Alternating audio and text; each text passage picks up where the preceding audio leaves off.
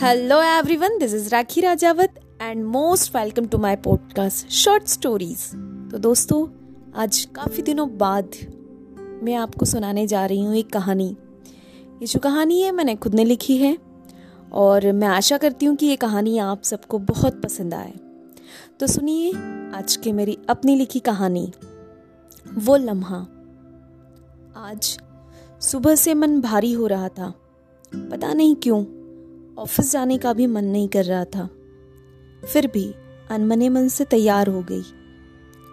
अलमारी से घड़ी निकाल रही थी कि कुछ गिर गया। उठाकर देखा तो मेरे नाम वाला ब्रेसलेट, वो ब्रेसलेट जिसमें सेंटर में एक चपटा सा स्टोन था, उस पर लिखा था चारू। उसके चारों तरफ काले रंग के मोती थे। इस ब्रेसलेट ने मुझे उस लम्हे की याद दिला दी जिसे मैं पिछले 1 साल से भूलने की कोशिश कर रही हूँ। ऐसा क्यों होता है कि हम कुछ यादों के दरवाजे बंद कर देते हैं, फिर भी कभी न कभी वो खुल ही जाते हैं। इस ब्रेसलेट से किसी की यादें जुड़ी हैं और वो है समीर। वो लम्हा मैं कैसे भूल सकती हूँ जिसमें हम दोनों हमेशा के लिए अलग हो गए। उस दिन समीर का सुबह सुबह कॉल आया। मैंने कॉल उठाया तो उसने कहा, चारू सुनो, आज तुमसे मिलना है कॉलेज के बाहर। मैंने कहा हाँ क्यों नहीं, मैं भी बहुत एक्साइटेड हूँ तुमसे मिलने के लिए, क्योंकि मुझे तुमको एक बहुत ही इम्पोर्टेंट बात बतानी है।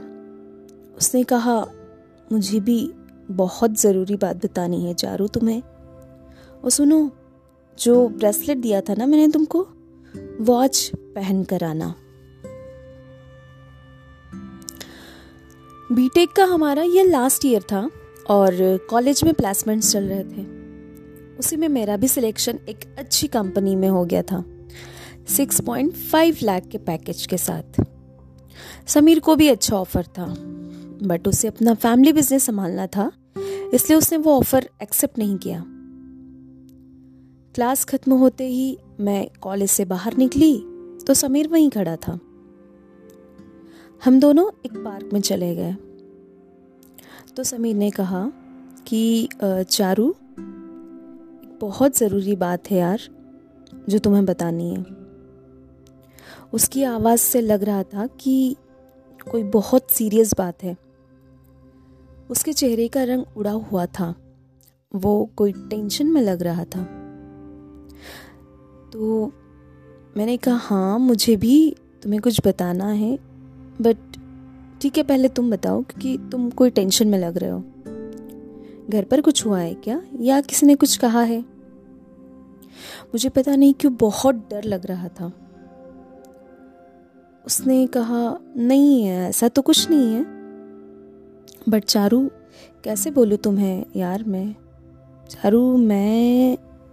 तुम्हें दुखी नहीं करना चाहता, बट समझ नहीं आ रहा है कि क्या करूँ।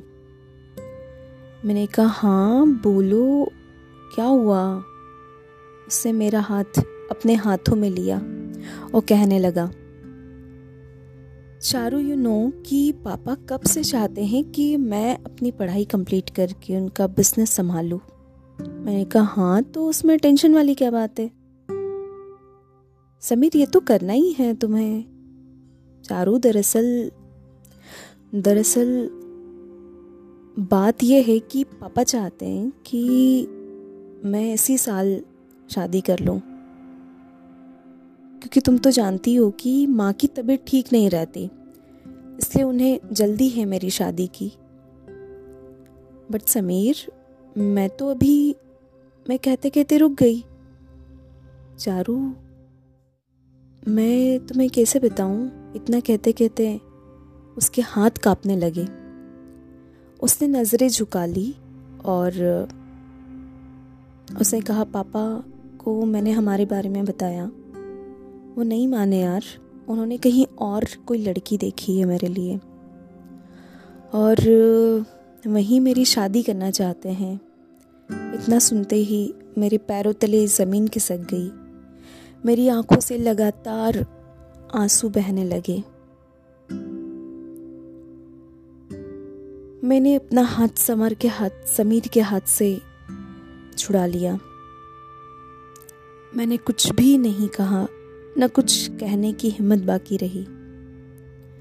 नजरें ऊपर उठाई तो समीर की आंखों से भी आंसू बह रहे थे।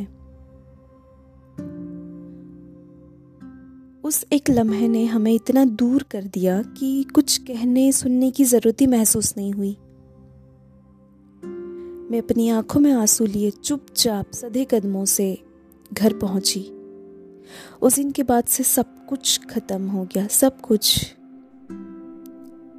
मैं अपनी नई जॉब में लग गई और समीर अपनी नई जिंदगी और बिजनेस में। पर वो लम्हा मैं कभी नहीं भूल सकती जिसमें मैं और समीर अलग हुए, या उस लम्हे ने मुझे और समीर को अलग किया। आंखों से आंसू बह रहे थे।